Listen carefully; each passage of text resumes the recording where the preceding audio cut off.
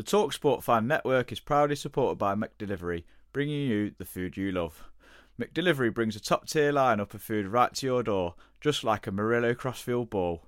No matter the result, you'll always be winning with McDelivery. So the only thing left to say is, you win? Only via the app at participating restaurants. 18 plus, rewards registration required. Points only on menu items. Delivery free in terms apply. See mcdonalds.com. The TalkSport Fan Network is proudly teaming up with Free for Mental Health Awareness Week this year. As football fans, we often pride ourselves on knowing everything, from which substitution can turn the game around to the quickest route home to beat the crowds. However, when it comes to discussing feelings with our friends, we might not always feel as confident. That's why we're here to equip you with the right tools so you can reach out to those who can help. If your mates are struggling, let them know that the Samaritans are free to call on 116 123. That's 116 123. They are there to listen without judgment or pressure, 24/7, 365 days of the year. Let's all take a moment to talk more than football. Hello, welcome to Pod 13 of Redside Le Trent, and Happy New Year too, as we enter 2022, although not in the way we would like, as the festive periods, or post-Christmas anyway, turned out to be a bit disappointing for Nottingham Forest, who succumbed to back-to-back defeats. Firstly, a 2-0 away loss at Middlesbrough, and then a very, very annoying 1-0 home defeat to Huddersfield, which, well, saw Forest have 23 attempts on target and failed to score any of them, which is something we'll come on to now. We'll start with that Huddersfield game because, Lee, that's as dominant as Forest have been all year at home without taking their chances. How much that is a concern for you? Yeah, it is. I mean, it's concerning that you can't stick the ball in the net, but I think we have shown, particularly under Cooper, that we have got players who can typically stick the ball in the net. So it's a small concern, but it's not. I thought what was quite nice was at the end of the game they got a big reception and there was less of the kind of idiots who just persist on booing if you've not got 3 points. I thought it was quite nice to see. We literally couldn't have done any more than stick it in the net. Johnson's was a bit of a sitter, but other than that, I think the other efforts were a bit unfortunate. Zinchenko's that come off the bar. Silva's fired 2 straight at the keeper when, in hindsight, if it's either side, then they're going in the net.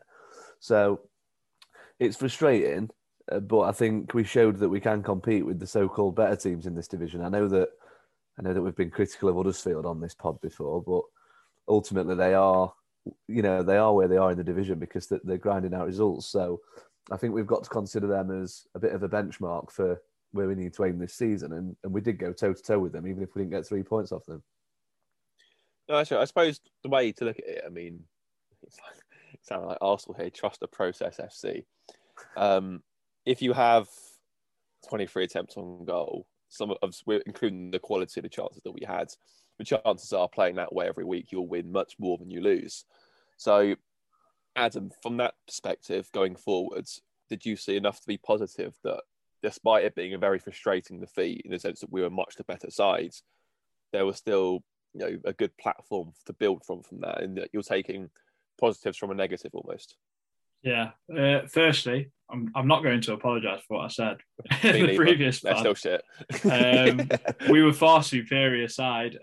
What Lee said about the crowd, because obviously I just watched it on Sky, saying about them being still quite happy is obviously a sign of where we're heading. And I've seen people saying that they'd rather much lose in that manner by having a go throwing the kitchen sink at the other team than losing how we did under Hooton. So that's a positive. It's good that we still created chances. Unfortunate that we didn't score any. I thought once Johnson missed that sitter, I just didn't think we were going to score. It was just going to be one of them days sort of thing. But it just shows how much we missed Jed Spence against Middlesbrough as well. But we've been on balance. I think we've done really well to say we've missed both fullbacks at times, or at least one of them, on more than one occasion this season. So it's definitely a positive. I still think we're right in the hunt for that playoff spot. So I still think it's up for anyone's up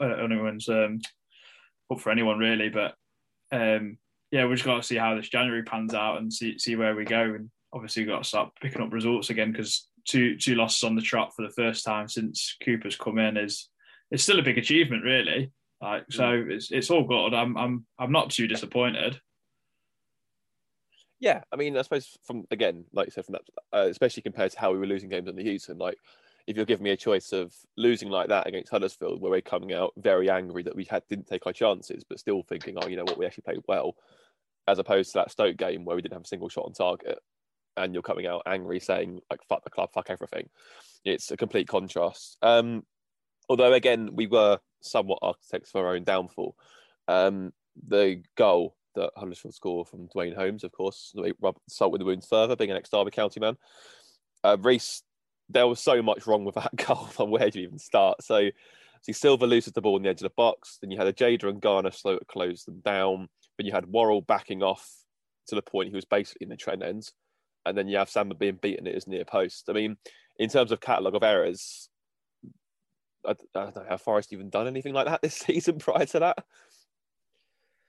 I guess you could say it was a little bit similar to the Hull goal, where they literally kind of dropped it into that area, and their player in Holmes this time ran through and slammed it past Samba. But the thing with Huddersfield is they're better than Hull, and they've got ahead like Hull did, and we've managed to peg Hull back because they're down the bottom of the league, whereas Huddersfield are fighting with us for the playoffs, and they literally second half just wasted time, and last 10 minutes just had a defensive block, and we literally just couldn't break them down.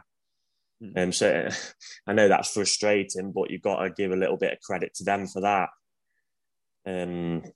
But yeah, it's a shame. It is a shame about the goal. But on any other given night, we probably could have scored 4 or 5, and you literally wouldn't have batted an eyelid. I literally said to the person who sits next to me, when the Zinkernagel one hit the bar, post, whatever, it kind of just, with that, it was hit with that much power, you know, that took the bar off. I just thought that it's just going to be one of them nights, and it turned out to be. It's just such a shame because, you know, like we just spoken, they were on this brilliant run and that, but it's just disappointing to lose to Huddersfield because they're fighting with us to get in them playoffs, and with us being at home as well. It is a bit of a disappointment, but we hopefully we can move on and we can beat Barnsley and then move on into the new year again. Yeah, I think the moment for me, actually, like you put in our little chat, didn't you? That sort of like, that was the moment you thought the Zinkernagel one, it's not going to be our night. Obviously, Adam said it was the Johnson miss. For me personally, it was the Spence worked wonders down the right-hand side, and he cut the ball across goal. And Grabban went towards it and just didn't get there. It was just a fresh air shot, essentially. And I was like, well, if he's not going to connect with that, that's the best chance we'll have created for him all night. Then, yeah, get it. I mean, I'm not sure on you guys, but I literally thought if we could get level before probably with 10, 15 minutes, I thought we'd have gone on and beaten. I think even at any point in that game, I just generally thought if we got, it was either going to be we win this 2-1 or they win this 1-0. I don't think it would have. I think if we would have got a goal with time to spare, we would have gone on and beaten because, you know, they was on the ropes for much of the second half. But, you know, we was the masters of our own downfall. Unfortunately, we couldn't sit the ball in the net. So we got what we deserved in the end, which was a bit of a shit ass, unfortunately. Yeah, well, yeah. I mean, again, like I said, if you look at it from that perspective, obviously if you don't put the ball in the back of the net, you don't deserve to win games of football, but it still stings a little that we didn't really. It does. Yeah. We came away from that without anything. But you know, we've set the standards on the Cooper that we're going into games at home against Huddersfield. I'm not going to say teams like Huddersfield, but against Huddersfield, where you think, yeah, we but I fancy us beating these tonight. So to not get anything out of the game, especially on now the game's gone as well, that was disappointing. One game that we can't really complain about how the result and what we got. If anything, in some ways, I came out of it feeling a bit not better, but like you sort of come to ease of it much easier because we'll go into the Borough game now, a 2-0 loss, where frankly we were beaten by a much better side, Lou, on a day. Yeah, massively. It didn't do the fans that are clamouring for Wilder still it gave them so much ammunition, didn't it? I mean, it was Reece smiling in the background. If you ask Alexa to show you a Chris Wilder performance, you'd get that showcase against Forest. To be honest, it was everything that's good about what Chris Wilder tries to do with teams, and sadly we were on the wrong end of it. I just think what didn't help us was the fact that Spence couldn't play. Obviously, you've got to play young Finn back in there, which is nothing against him, but he's just clearly not ready. I mean, to ask him, a player who's typically a fullback, to go and play wing back in a system that is ridiculously over-reliant on the wing backs was just a recipe for disaster. But that's where we are. We're short in that area, and it was a case of needs must. So it was disappointing, but I think if you look at the team we had out that day, it was, there was more than enough perhaps to get a point, but winning was always going to be perhaps a long shot, especially given how well Middlesbrough have been playing under Wilder.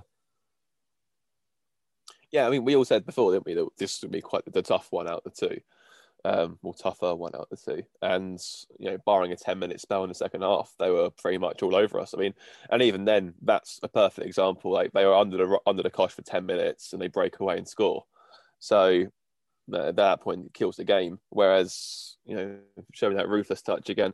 But again, Reece, in terms of architect of our own downfall, how would you explain a player who's played so well this season doing a 180 on the edge of his box and then levering it into his own goal?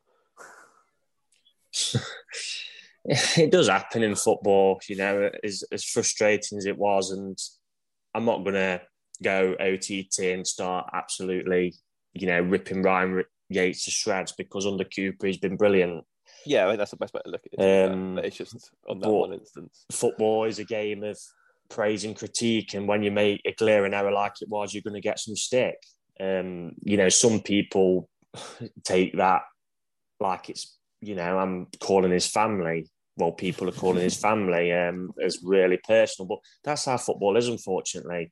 They've been praised enough under Cooper, and when, you make mistakes, especially one as bad as that, you're going to get a bit of stick. But it was a shame because it was a pretty dull game, really, I thought, before that, and that gave them that switch in momentum. They absolutely battered us till half-time, man. And to be honest, I even tweeted, I was happy we'd gone in at 1-0 because it could have been, they could have been out of sight, Borough. And disappointing again is we had an absolutely glorious chance to get back into it and we squandered it. And again, if we would have took that chance, you never know, we might end up turning it round, because that's what we've done under Steve Cooper. So you'd have to say Borough deserved it, the 3 points. But again, master of his own downfall this time, an error. And again, not taking his chances cost us any chance for point or whatever. I think what was annoying, actually, you were actually quite right, because they were straight out the blocks, the proverbial box bar, and they were straight onto us, straight in our faces, zipping it around, moving through lines in a quite an aggressive manner. We sort of took the sting out of the game a bit, and they sort of eased off and tired. And then Yates did that, and then, like you said, to just flick the switch for them, they just went for it again. Whereas I felt, had that not happened, we were slowly growing into the game at that stage. It just shows how, like, the smallest thing in football can change it, but in a big way. But yeah, of course, typically, last pods, me and Adam slate Huddersfield and they beat us. Last pod, Lee says Sinclair signing in the summer and he misses an absolute sitter.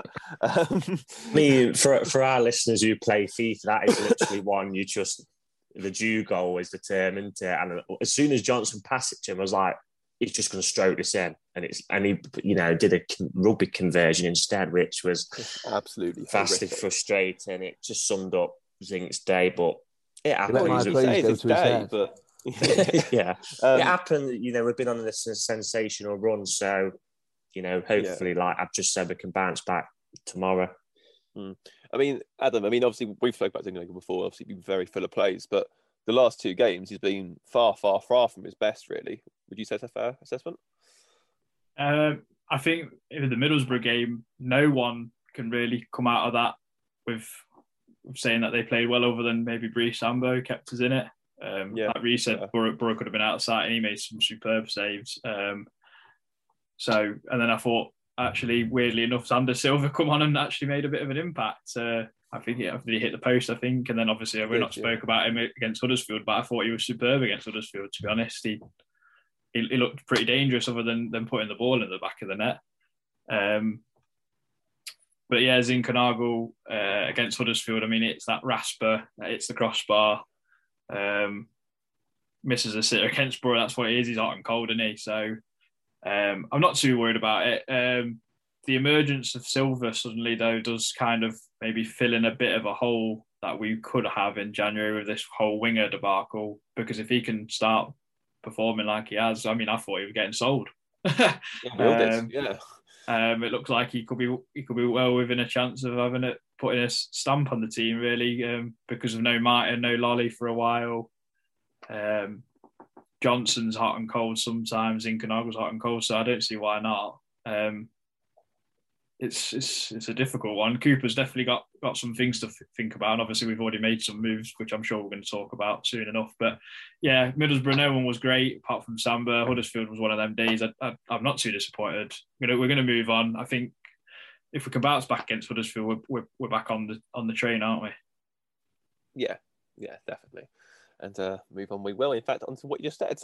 January window has opened officially, and in very unorthodox Forest fashion, within 24 hours of the window opening, a signing was made, which for the first time since God knows when, actually shows some forward planning at the club, as Keenan Davis checked in on loan from Aston Villa. The 6'3" striker doesn't have the most enviable goal record of just 3 goals in 73 games. However, it does seem that he might offer something very different to what we have at the minute, because, in terms of holding the ball up, Reece, to say Lyle Taylor's been bad at it would be something of an understatement, especially in the last game against Huddersfield. He simply can't do it, can't he? That's the bottom line, really. He just simply can't do it. He is, I've said on previous pods that I think Taylor will score goals if given the service, and I do still stick by that in terms of, probably around the box, in and around the box, really. But Forest, when they bring Lewis Grabban off, usually, for Taylor, I know he come and joined Grabban the other night, but, we looked for our striker to hold the ball up, and then probably, you bring your wingers into play, whereas Taylor can just not do that at all. So as soon as he come on the other night, I thought it was a strange sub, but he's the only striker on the bench. And when you're chasing the game, it's one of them. And if Cooper doesn't bring him on, someone's going to turn around and say, well, why you not brought another striker on? So, but yeah, like you said, his goal record going back to Davis isn't the best. My hope for him is he can do what Taylor can't do, and that is hold the ball up and late on bring, the likes of Johnson, who always plays the 90 minutes, and whoever else is on the other wing, to get them in behind sides and punish sides late on in the game. So, yeah, we'll wait and see. I've seen Cooper said he's tracked him for a few seasons, so someone who Cooper obviously likes, if to believe what he says. And I wouldn't surprise me if we saw Taylor moved on, even on loan. I think if someone was going to come in and pay a chunk of his wages, whether, if Taylor's on, he's probably gone 25, 30k a week into, if someone come in and paid 10 grand a week, it wouldn't surprise me if Forest let him go out on loan or even a permanent transfer, because he is drifting towards surplus to requirements now for me. Yeah, I don't think you're wrong. And I think, to be honest, especially in regards to him getting chances, I think if you put him, say, at Birmingham with a manager he knows and trusts like Lee Bowyer, and next to someone like Troy Deeney or Scott Hogan or Jutkovic, if they still have Hogan, then you'll see more from Taylor in terms of goal output. Whether it's because we don't play to his strengths, whether because he isn't good enough for us to play to his strengths in the team that we have, it just doesn't really seem to be working. And hopefully Davis can change that. I mean, I know that he seems to be doing quite well this season in the under-23 league, the Premier League, getting a few goals and assists, which obviously I know Murphy in particular has made quite a big point of sort of like analysing and looking into future gems there. So we'll have to see how it goes. I mean, again, as we said before, can only see them on what they do in the Forest shirt. And, all of us pretty much were quite, as a collective fan base, were quite surprised that Forest signed Jed Spence with minutes to go on the on deadline day before, and now he's pivotal to the squad. So, actually, on the topic of Spence, Lee, great news. Actually, we have some great news here. Forest have been very early doors. A new loan deal has been made with Borough, and Spence will be staying until the end of the season. So he will actually now be an honoured agreement. Of that recall clause has been taken away. Just how important is that, both for Forest moving forward, for aspirations this season, and really for Spence as well, to know his future's set and sorted? Yeah, it's massive. I mean, it's one area where we are short, so it's now an area that we haven't really got to spend time. I know that Draga's currently at the AFCON, but when he gets back, you would think he'd act as the man to step in should he get injured. So it just allows the club to focus their attentions elsewhere, perhaps another attacking player, maybe another left-sided fullback, to be honest, with Colback having to fill in there. So, yeah, I think what really kind of hit home to me how much we'd miss him was against Huddersfield when the ball was just drifting out I think it was going out for a goal kick, and he just put a sprint in, slid, kept it in, and created a really good chance for us. And you see someone do that and you think lone players don't typically do that. Lone players typically, they do get an unfair rep sometimes, but sometimes it's accurate in the sense that they perhaps won't go that extra 10, 15% for the cause. And I think in doing that, Spence kind of showcased exactly what playing for Forest means to him. We've given him a chance, one that he perhaps wasn't getting at Middlesbrough. He clearly feels a bit hard done by with how he's been treated there. Neil Warnock for you, I guess. So yeah, it was really kind of nice to see a lone player commit that much determination to the cause for the team. I've seen some stuff on social media that because of that one moment, he's now better than Matty Cash, which I think is to say that Matty Cash has played over 50 times in the Premier League and he's now an international player. I think is a bit of a stretch, but yeah, I do think that was one defining moment of Spencer's time at the club that made me kind of a bit upset that it could be his last game. So I'm really chuffed that it's over the line, and long may it continue into the rest of the season.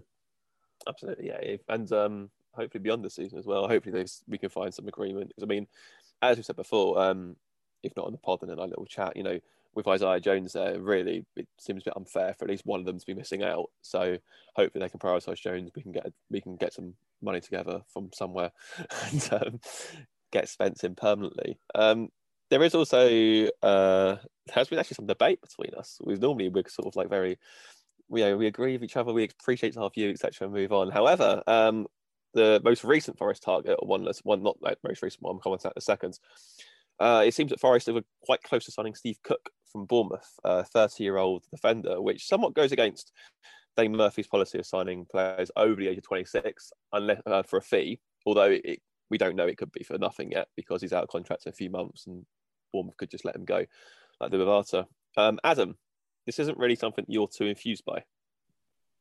No, I just it was a bit out of the blue, really, going for someone like Steve Cook, because I'm pretty sure he was playing most weeks for Bournemouth. So just kind of, it's a bit of an odd one. I appreciate that he's played in the Premier League, got lots of experience as a leader, done it, been there, got the T-shirt and everything. But it just puzzles me in terms of how he's going to cost a lot of money, I would expect, in terms of wages. So does that mean that we're moving someone on, or what? I know we might be losing Figueiredo in the summer because his contract runs out. Then obviously Mbeso's not come back since Coventry, which is absolutely bewildering. Like, what's happening with him? Rodrigo Eli's he come in. He had a long-term injury before, which made no sense to sign him, in my honest opinion. And I still didn't mind the look of Baba Fernandez and Riley Harbottle in the under-23 setup. So I'm on the fence of it. I do lean more towards a no, unless there's all this other information that I would like to know comes out, and then it's like, well, yeah, all right, then, fair enough. But I just can't see him accepting wages that we can really afford to pay when we've got other areas to worry about, like left back, or signing Jed Spence on a permanent, or even looking at the likes of Tom Holmes from Reading for say, or Josh Bowler from Blackpool, or even signing Brennan Johnson's new contract. Do you know what I mean? I feel like that money could be spent elsewhere. No, it's a fair point. And also, what concerns me about Cook is that at someone at age of 30, realistically, he's not going to take anything less than a 2.5 or 3.5 year contract. It won't be a short-term thing. So he'll be locked in on a good contract, which is exactly a situation we wanted to avoid. It's because we've been stung so many times before in the past. Not saying that we should stop doing that moving forward, the right person comes to mind. But I don't know, not entirely convinced myself. But Lee, you think it's good? Do you think it's a sensible signing? Yeah, I suppose not to go against the grain for the sake of it, but I don't know. I actually thought he was older than what he is. I don't think 30 is a bad age to go into our squad. I think you look at our typical 11 that plays. If you take our best 11 from this season, it does lack some kind of players who have been there and done it in this division. Yeah, you can say Grabban has. You've got other players in there. Jack Colback is another, but other than that, you've got, you can say that Worrell's experienced at this level, but is he a real leader? Does he know what it takes to get out of the division? Probably not. Scott McKenna's another one, always 8 out of 10. Again, is he capable of knowing what it takes to get out of the division? Probably not. So for me, it's more, don't get me wrong, I'm not saying give him an Ariarta 30-odd grand a week, 4-year deal, but I think if the finances are right, I think what it does tell you as well is that Cooper doesn't particularly like playing 4-2-3-1. I think he's hell-bent on getting that extra centre-half in so that he can go with... I mean, he's a very clever man, Steve Cooper is, and he will know that his team has not been anywhere near as efficient going forward when we play 4 at the back. I think he will want... Johnson really thrives in that 3-4-3 system, and on his day, he's one of the most dangerous players in the division for me. And I think signing Cook will allow him to utilise his favoured system more often than not. And I think sticking him in the middle of Worrell and McKenna, it could be something of a masterstroke. I think if the finances are right, it could really work. He's been there. He's led teams to promotion, played loads and loads of games. My only slight concern would be that he would be coming at a time when he's not played loads of football. I think he's played just 3 times this season. So that would be a concern. But like I say, if the numbers are right and they all add up and Cooper wants him, then it'd be a thumbs up for me. No, it's fair enough. It's good to see different sides of it as well. I mean, Reece, what about you? What's your take on it, seeing as we're all sort of semi-split on him? Do you have a deciding vote? I'll play devil's advocate and sit right in the middle. From what I've took out of it says to me that Mbe, Shaw and Ely are nowhere near because, we don't know what's happening with them two at the minute. It also probably indicates that down the line in the summer, even this month, the club probably will expect someone to come back in for Joe Worrell at some point. The thing is with Forest fans as well, a lot of people moaned about Lewis Grabban being captain. Now, Steve Cook is probably who's an experienced Championship defender, played in the Premier League. I think he's captain Bournemouth, Anti. So he'll be a leader.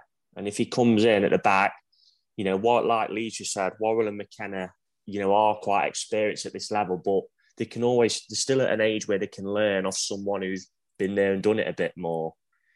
So we'd have to see, obviously, if it happens first.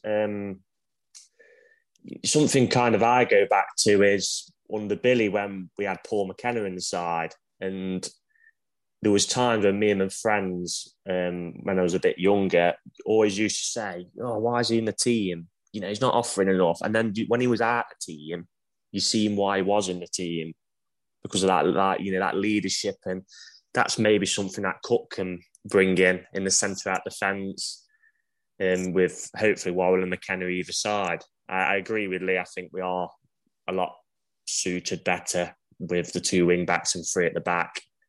I do think we can be a little vulnerable when we've got 4 at the back. So, yeah, we'll just have to see. I mean, it doesn't seem like the club want to keep Figueiredo after this season. I think it looks like his time's probably coming to an end at Forest, but we'll see what happens. Yeah, very much so. I mean, I think also the thing you said there about Worrell potentially being moved on would make sense, because someone else Forest have gone in for Tom Holmes at Reading, who centre back and can play right back. We're also linked with him this summer. We've made a second bid of £750,000 according to the press in Reading, which has been knocked back. The guy's out, he's 21, he's out contracted this summer. It does maybe suggest that we are potentially looking at a future without Worrell, in a sense. It's good into that the club are planning for these things. You know, that's the problem with Forest. We've had players leave. You know, like Ollie Burt was one under Fawaz, and then we're just signing a load of rubbish to try and replace him. So it's good to me that if Forest, you know, especially if they stay in this league, teams are probably going to come in for Johnson and Warren in the summer, especially if we stay. We know that.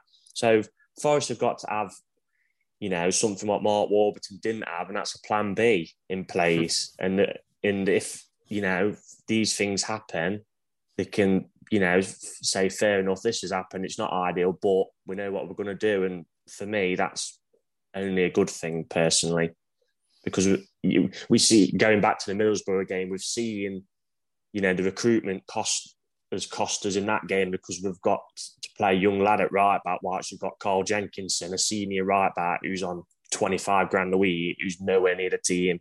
So, you know, good for me, this planning. So overlong, mate, continue. Definitely. What I would say just quickly on the Cook thing, I think people need to. I hope people don't think it's going to be, we're replacing Joe Worrell with Steve Cook. I think I've read as well recently that we're going to offer John Suter a pre-contract agreement, because obviously he plays overseas, so that sort of deal can be done. I just think it'd be an option that is perhaps an upgrade on Figueiredo that would allow him to play three at the back more often than not, rather than we think Worrell's going to go, so we'll get Steve Cook in. I just think that will be an idle perception among our fan base, possibly on social media. I think that's a given. I think that's bound to be a given. And I can't wait for the outrage when it's why we signed this 30-year-old to replace Wazza. And no doubt that'll bring out some very, very hot takes. But yeah, it certainly seems like to be a very interesting window. And again, the next point of call for Forest, obviously, according to Sky Sports, Josh Bowler from Blackpool got a bid knocked back for him. Again, that could potentially show forward planning if Johnson were to go, for example. So, you know, it looks like Murphy's got the club in a healthy place in regards to forward planning, which is something we haven't seen for a long time. And it's going to be an interesting month, but we just have to see how it pans out, I suppose. On the topic of January transfer window, I've got a question for all of you. It looks like Forest are only looking to sign 3 or 4. The quotes from Cooper in the Athletic were very telling, actually, and actually very true, where he basically said, you know, the clubs who sign 6, 7, 8 players in January normally says they've had a really bad season, the players aren't good enough, the manager's not happy, etc. So he didn't want to do that. So it'd probably be, at the most, I suspect, would be 4. If you could sign one player for Forest in this team, in this setup with Steve Cooper, who would it be and why? So, Adam, I'll start with you. Who would you like to see in Forest colours for the second half of the season? So this is like, obviously, we've got to be realistic, haven't we? Obviously not Haaland or Mbappe, who, I mean, you know, we're signing on 3 contracts anyway. But I think it's a tough one, because we need a permanent right back, really. I know Jed Spencer's on loan. We need a permanent left back, because obviously Max Lowe is on loan. We need a winger, and I still think we need another striker. And obviously we just got in Keenan Davis on loan, and we yet to see what he's going to be like. And to be fair, I didn't get to touch on him, but I'm actually quite excited about him, because we've not had like a big shit house striker when they're in like their younger years. We always get them when they're like ready to retire on the beach, like Daryl Murphy or Darius Henderson or Eddie Bowler. So it's quite nice to have. But hey. I think personally, I'd rather see us sign Spence or Lowe permanently than get anyone else in. I think we could wait till the summer to get someone else of like a winger or a striker or centre midfielder or whatever we want to do. In my eyes, I think those 2 positions at the moment with how we play are so much more important than anywhere else. In my my opinion. So that's what I'm going to go with. Unfortunately, a bit boring, but that's how I feel. No, it's fair. I think there is a part of me that wonders if we'll go back in for Buchanan as well. I guess it depends on Derby's situation. Obviously, as we said before, this part of the administrators are more likely to sell to us than Mel Morris was, but equally, in their scheme of things, no, they'll just look at it objectively from a financial point of view. And if we're just saying here's 1 million, they might go, well, that doesn't do anything for us. So we will have to see. I think if I'm going to say a different player, Buchanan or someone of that ilk that can come in on a permanent, reasonably priced, young, will fit like that mould that we're looking at. So yeah, probably a Lee Buchanan then would probably, if someone that's not at Forest currently on loan or permanently. Equally though, I mean, you do make a good point, because if we signed, say for example, if we say, oh, we've signed Max Lowen on a permanent deal, then we've got free loan space. So no match day squad. So it's a valid point. Like, there's nothing wrong with saying existing players if you so choose to keep them in. So Lee, with that in mind, who would you like to see us sign? I mean, it's difficult. Again, trying to be realistic. Before we were linked to him, I actually thought Bowler was one of the better players we've played against at the City Ground this season. And I do think we are a little bit short behind the strikers. Even if they were fit, I don't think he's not going to be a double figures for goals and assists sort of player anymore. I still maintain that Alex Martin could benefit from a loan somewhere. So it does leave us a little bit short. So I think now we have been linked with him, I would probably plump for Josh Bowler from Blackpool, just because he seems to be able to play anywhere across that, that front three, if you like. He was a real handful for us.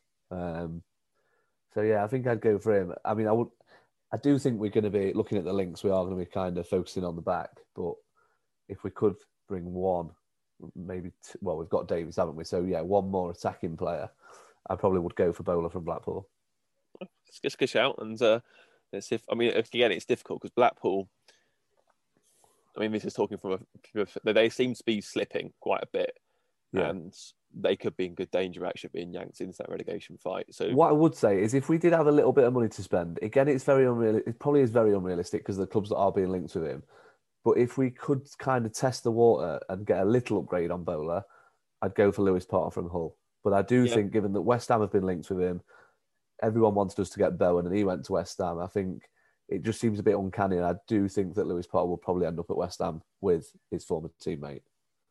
Yeah, again, that'd be good. But again, like I said, and like Reece said to us as well, like, it's all well and good us sort of clamouring, but unless you can find 20 million on the back of a sofa. Exactly. But yeah. Talking about Reece, what about you? Who would you like to see us go for? Same as Adam and Lee. I've really liked Bowler when I've seen him against us for Blackpool. The problem is, like you just said, Christian, we can't go round signing teams' best players for peanuts. We're going to have to pay money, good money as well. I read that. I think Bowler, I read he was out of contract at the end of the season, but Blackpool had a year. They could activate a year. Same as Buchanan then, yeah. Yeah, so that kind of lumps his value up a bit because they can do what they want with him for another season, really. I mean, for me, the top priority is another fullback. I know Lowe's close, but if, him or Spence get injured in the next, they come back, Lowe comes back, or in the next couple of weeks gets injured again, we're then back to square one again. So I do think it'd be nice to get a fullback who could play both sides, and that is the real shame of Osei Tutu, because he can do that. So, but I can see him going back now, because you can't have a loan for a season and then be out for most of the season. That's just, counterproductive to us. So, I would like to see us sign another fullback. We was linked with someone from an American, was it Boa Vista in the summer? Yes, So it might be back on the card. I don't know. Another player who, has been mentioned odd time was Callum Styles. He's someone I'm a massive fan of. I mean, I don't know, what Barnsley would be willing to entertain for him, because he is one of their better players whenever I've seen Barnsley. So, but for me, the priority is definitely signing another wing back. And then probably after that, a winger. But we'll see what Murphy and the team's got up their sleeve for the rest of the window. Yeah, very much so. And I think as well, you make a good point as well, the whole like best players for peanuts thing. This is what makes the January window such an inconvenience in a sense, because you set your stall out in the summer, you do a few minor tweaks, but you try not to lose your best players. And for, like I said, for Blackpool and for Barnsley, who are both fighting, who will be fighting relegation, and the way they're going on, one definitely is, one might be. If you're selling your best players with a threat of relegation, you don't even entertain it, do you, really? Unless there's like stupid money on the table. The best example was a couple of years back, once when Hull were mid-table, they lost Grzycki and Bowen, and then they ended up going down. So, it's like with Reading, us putting in bids 750k for them. If they think Holmes is going to help keep them in the division, they'd probably rather just lose him on a free at the end of the season. Absolutely, or it gives them a bit more time to negotiate a new deal. So, when we're trying to sign good players, we're going to struggle when we're trying to sign a few for peanuts, really. But we'll see what happens. We will, yeah. I mean, in a dream world for me, if we could sign anyone, I'd love to see us go for Callum O'Hare at Coventry. I think he'd be such a good signing, because you could keep Zinchenko as a winger. You'd have O'Hare through the middle, someone who plays with a three at the back as well. But again, what it would cost us would be astronomical. I think him and obviously Bowler again that Blackpool game. They're probably the two opposition players I've looked at and thought, yeah, Christ, I'd love seeing a red shirt, because they're just very, very good footballers. But yeah, from a purely sensible, pragmatic point of view, I think if we could get, I think I'd have a left wing back, really. I think that's the main priority, just because we don't have another one. If Lowe gets injured, then it's Colback at left wing back, and it's not really good because in terms of moving forward. So if we can get Buchanan, one, it would annoy Derby, and two, it would solve us a good. It would fix a hole for us, so that is good. But we're not going to move on from January, which we'll no doubt discuss in greater length at future pods, with all the roller coasters it throws up. We're now going to move on to the question we asked you, because the next time we speak to you, we will know if Forest are in the fourth round of the FA Cup or not. So, with it coming next weekend, we want to ask, what was your first memory of Forest in the FA Cup? So, got a few responses. Got Laurie Ash said Forest v West Ham in 2014. We won 5-0, aka the Jamal Abdoun game. Malcolm Heron says, I'm showing my age, but I remember the 2-1 loss against the final against Spurs. Obviously, one has been the most memorable for so many. Jess Beasley says the one that sticks out is in 2005. We were away at QPR and won 3-0. It was a year we went down, so it's unusual to see us score 3. And Commons got his first goal for us that day. The team also included Dawson, Reed, Bopp and Taylor. Gareth Taylor, I presume that is. The now Manchester City, a very good coach. Ryan Wise said first memory is probably getting smashed 3-0 by Sheffield United at home. Chris Morgan scored a bicycle kick. Interesting. Ford Pete says, not my first memory, but most memorable was 2018 against Arsenal. Not just for the win, but the fact it was a group of Arsenal fans in a Trent End that were just so pissed off. Absolutely insane. Brazil in charge, 2 goals from Lehigh, 2 penalties. We're all getting sent off. He punted that pomp into the sky, didn't he? David Jones says, drew 3-0 with Bolton in 1981. Miss Forest equaliser as Dad made us leave before the end. Walking up the Colwick Road steps when the ground erupted, still not forgiven him. So, boys, with that in mind, what is your first memory of Forest in the FA? Actually, I'll give you 2 here. Your first and your best memory of Forest in the FA Cup. So, Lee, we'll start with you. I had to do a bit of research on my first, but it was Snowgate, the Tottenham game, 1996, I think it was. Well, I know it was because I'd researched it.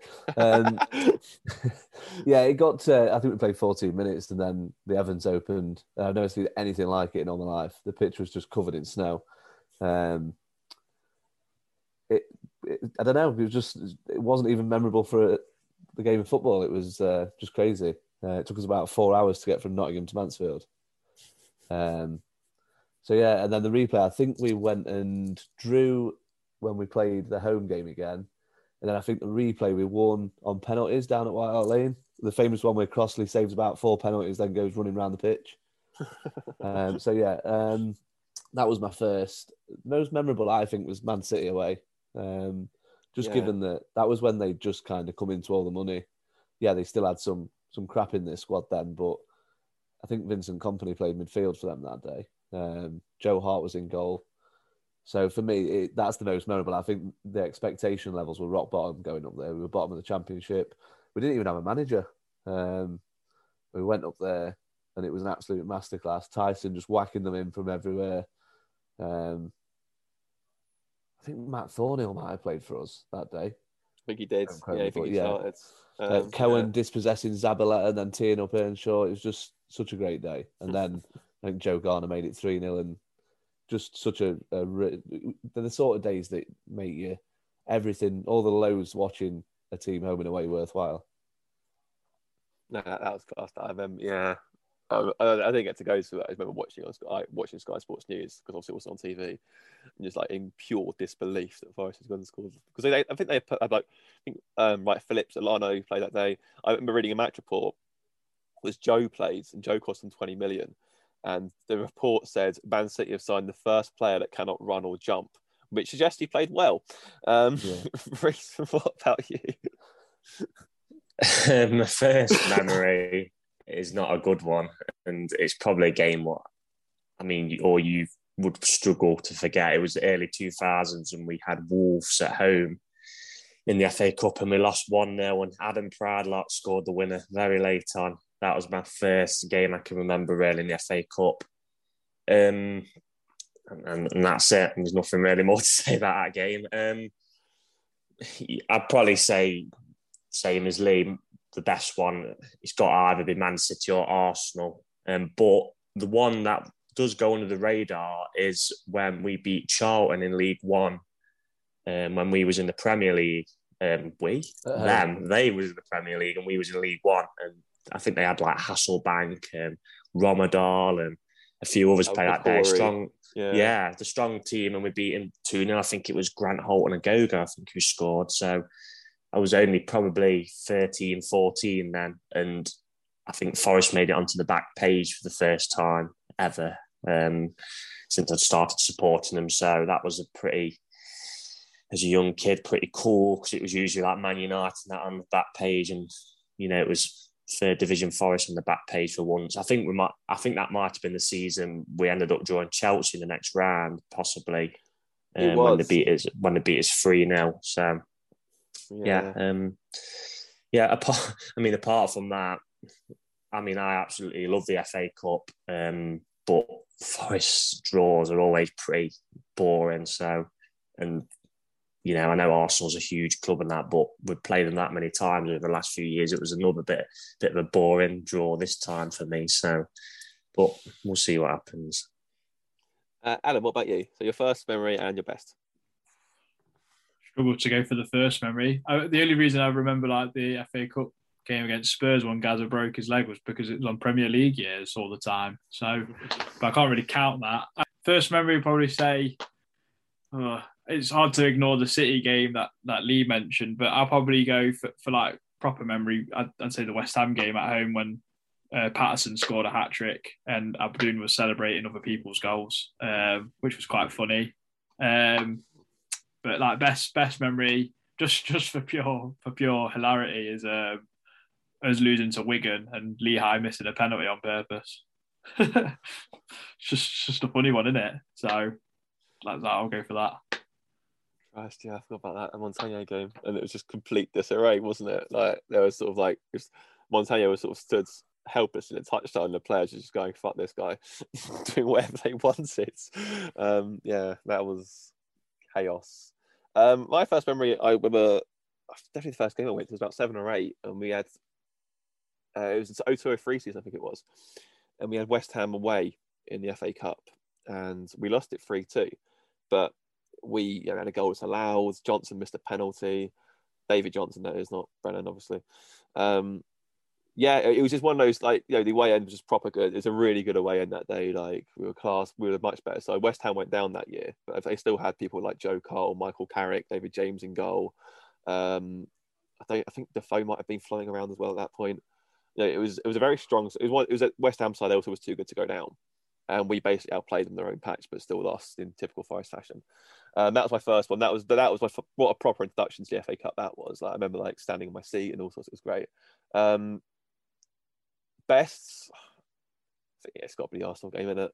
Just because, I mean, City does come very close because, that was the turning point. But Arsenal, I mean, first only team to put Wenger out in the third rounds. I think they were holders at the time as well.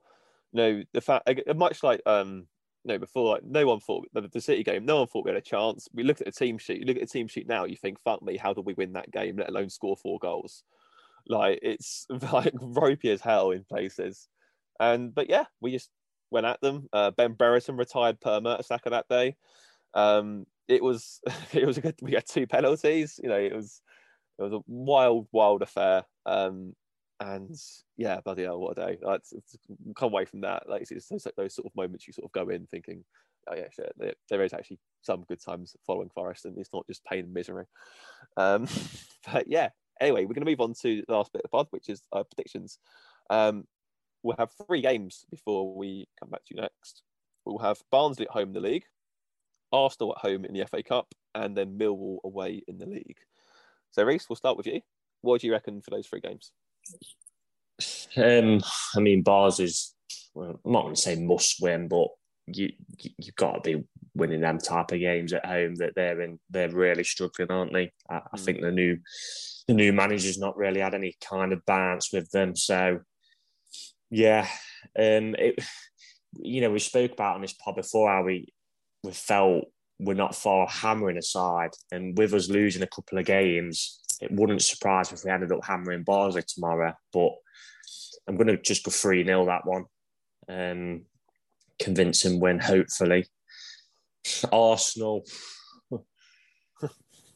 it all depends how, you kind of got to say it depends how strong they go, I guess. I think you've mentioned the chat, Chris, they're not in Europe this year, so they will probably, you'd think, would look at that as a tournament where they could probably go and win. And to be fair, it kept Wenger in a job for years, that tournament. So, I don't know. Christ, how you meant to pick that one? I'll go. I do think we'll give a spirited show. I do. And again, as well, it depends how strong we go. Because, our priority is trying to get in the playoffs. I mean, we all love an FA Cup run, but there isn't many games as this month as well. But so it's a tough one. But I'll go Arsenal to edge it 2-1 to them. I mean, it would be really nice to obviously upset them again, but I don't think Arteta will be as naive as Wenger, who I think literally had a load of kids on the bench near that night. This is when they had like Ozil and Alexis Sanchez, and they didn't really have anyone to bring on, whereas Arteta would probably think, well, I'll keep Saka on the bench, I'll keep Lacazette on the bench. Going at Millwall, onto Millwall, and, typical cliche or tough place to go into the Den. Everyone says that. So I'm probably going a 1-1 draw at Millwall, which to be fair, won't be a bad result. I don't think they're far behind us at all, are they, Millwall? They always seem to be one of them stalwart mid-table championship sides. Always are tough to beat. Matt Smith will turn into, prime Harry Kane against us. So, yeah, if we get a minimum of 4 points out of the next 2 in the league, I think we've got to be pretty content with that personally before the big one then, isn't it? Yes, indeed.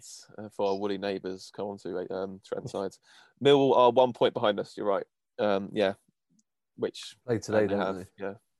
So, Lee, what about you, mate? You're those 3 games. So Barnsley at home, Arsenal at home, and Millwall away. Well, I won't be at the Barnsley game, so that usually means nailed-on victory for Forest. So I'll go for, I think the key with us at the minute is getting an early goal. If we get an early goal against a team like Barnsley, I expect a bit of a rout. So I will go for a 3-1 win against Barnsley. Arsenal, as we said, it's very difficult until you've seen the team sheet for both sides, really. I do think they will have a bit too much. Whatever team they put out these days, I think Arteta does seem to like the cup competitions. Whether it favours us slightly that they're still in the Carabao Cup is interesting. So it might be a a kind of a second string. But even then, the players that are coming in should be good enough to kind of combat what we've got. So I'll go for a spirited 3-2 defeat in that one.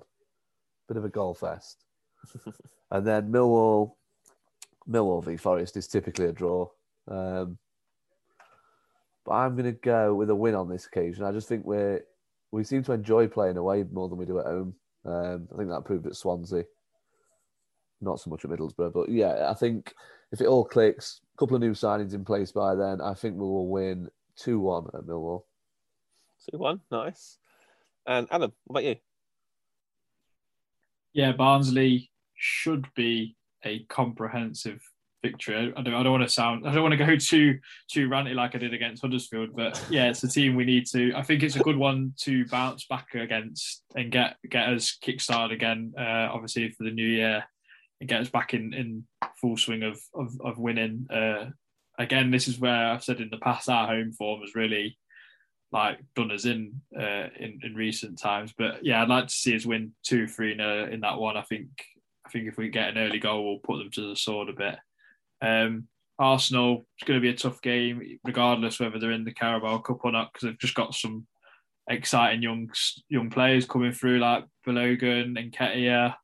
Obviously, they've still got the stalwarts of the team of Saka and Smith Rowe and whatnot. So they're going to be a hard team. I think we'll probably lose a spirited 3-1 or something, but it'll be closer than the scoreline suggests, sort of thing. I think we'll throw the kitchen sink at them at least. I know we've not got that many games, but you might even see us rotate a tiny bit just because we need to give players a rest and keep them fresh for the league, because I think that's our priority.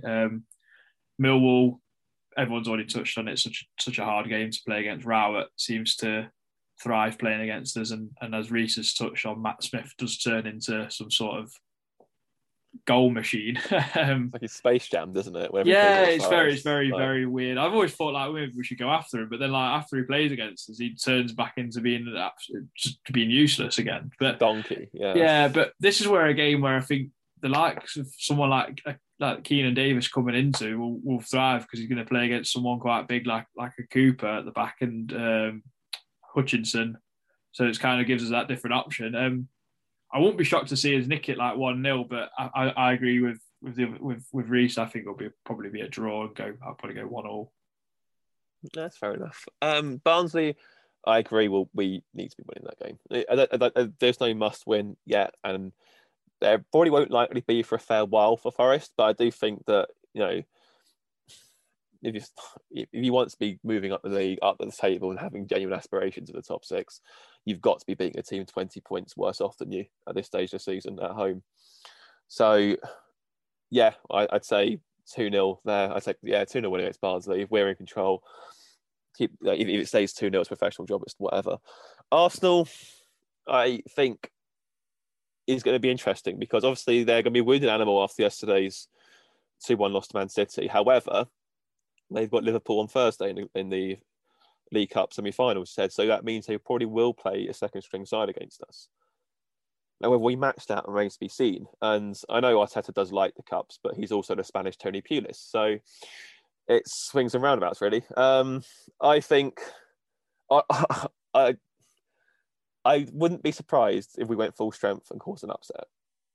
Because I think they've got Spurs the week after Forest. And there is no way they'll be risking their best players getting injured for that, because that game could be crucial to their top four aspirations. I'm going to put myself out. I'll say 1-0 Forest. We'll have them. Fuck them. Their managers are raging fraud. Whatever. Let them focus on their other more important matters. I remember the last time we called a manager a fraud on this podcast. Do you feel very strongly about this, Christian? I do. I don't know. I just think that I think we can do something. I think Cooper, from what we saw last year, as we found out first hand, doesn't take the cups as much as sort of like an inconvenience. I mean, they smashed us 5-1 last year. Played a good side as well. So I'm thinking there's a chance there's a chance. And if it is people like, even they have like the boys on the bench like Saka, etc. Even if it start with people like Nketiah, it'll be Leno in goal probably. But you got a chance. Be optimistic, be brave. And as for Millwall, Keenan Davis masterclass will win 2-0. Full of positivity, gotta be. Make that 2 wins and an aim in round 4. Which, if my prediction is correct, let's hope it is. And then we'll move on to the Derby game. Buoyant and very happy for this podcast again, as opposed to coming off it into 3 losses. But yes, thank you all for listening once again. We will see you in 2 weeks, and God knows what's madness will unfold in Forest between now and then. But until then, take care. The TalkSport Fan Network is proudly teaming up with Free for Mental Health Awareness Week this year. As football fans, we often pride ourselves on knowing everything, from which substitution can turn the game around to the quickest route home to beat the crowds. However, when it comes to discussing feelings with our friends, we might not always feel as confident. That's why we're here to equip you with the right tools so you can reach out to those who can help. If your mates are struggling, let them know that the Samaritans are free to call on 116 123. That's 116 123. They are there to listen without judgment or pressure, 24/7, 365 days of the year. Let's all take a moment to talk more than football. Away days are great, but there's nothing quite like playing at home. The same goes for McDonald's. Maximise your home advantage with McDelivery. You win? Order now on McDonald's app at participating restaurants. 18+, serving times, delivery fee and terms apply. See mcdonalds.com.